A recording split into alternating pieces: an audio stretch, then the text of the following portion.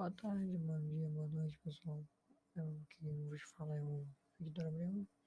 Vamos falar um pouquinho de portas lógicas, então eu vou falar quando elas foram criadas, como foi surgido o conceito e os tipos de portas lógicas.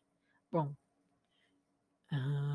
as portas lógicas, o conceito de portas lógicas foi criada no século XIX pelo famoso matemático inglês George Boole,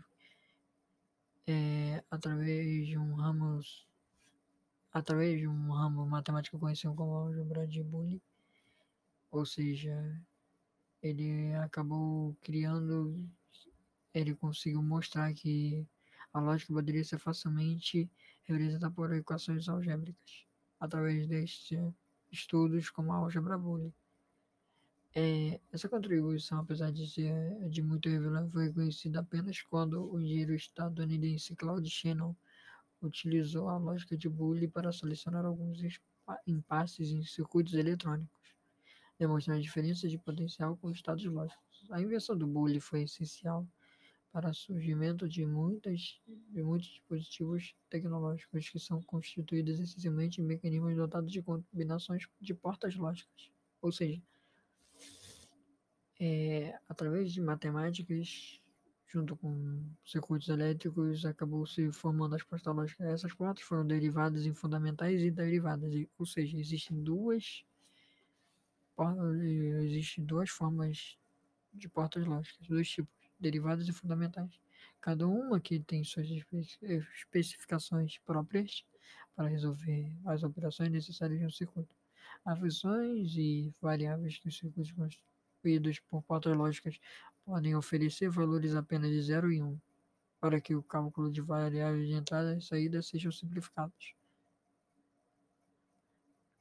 É, É válido também falar que a álgebra de Boole se tornou tão fundamental para a eletrônica que os componentes de circuitos inteiros podem ser feitos apenas por portas lógicas, ou seja, a álgebra de Boole acaba fazendo circuitos inteiros só usando portas lógicas sem precisar de nenhum tipo de outra coisa. Agora vamos falar sobre os tipos de portas lógicas e como elas funcionam. Como foi dito anteriormente, as portas lógicas são sistemas utilizados para emitir sinais nos circuitos, de modo geral simplificando a frase verdadeiro ou falso, aceso ou apagado, aberto ou fechado, 0 ou 1. Resumindo, as portas lógicas em dois tipos existem os fundamentais e derivados. As portas lógicas fundamentais têm essa denominação que remete à importância desses tipos dentro dessa divisão. Dentro das portas lógicas fundamentais existe o AND, nesse caso se caracteriza por possuir duas entradas e realizar uma operação que é equivalente à multiplicação. A operação calculada resultará em um valor lógico verdadeiro para os operandos somente se os valores dos operados forem verdadeiros, ou seja, o AND calcula através de multiplicação. 1. Aí dá 1. O OR é por adição, que seria uma operação presente nesse caso, assim como a anterior possui duas entradas, entretanto, seu resultado somente será um valor lógico falso de operandos se todos os operandos também forem falsos, ou seja, se todos forem 0, 0. Aí a entrada dá certo, dá 1. NOT. O NOT, também conhecido como inversor, seu nome já faz de sua operação realizada. O número que entrou sempre será invertido na saída. Por exemplo, 0 entrou no circuito, então na saída ele será 1 e vice-versa. Agora, essas portas lógicas fundamentais são essenciais para que o circuito realize qualquer tipo de ação mais complexa e diferente. As portas lógicas derivadas existem várias e algumas delas são a NAND, a porta que nega os valores que a primeira porta apresenta, invertendo seus valores como se existisse algum inverso no momento da saída. O NOR, seguindo a ordem, ela é uma negação de O, ou seja, inverte os valores que uma aurora apresentaria. O SHO A porta Shor apresenta valores de um OR exclusivo ao comparar dois valores. Se forem dispares, o valor apresentado na saída será 1.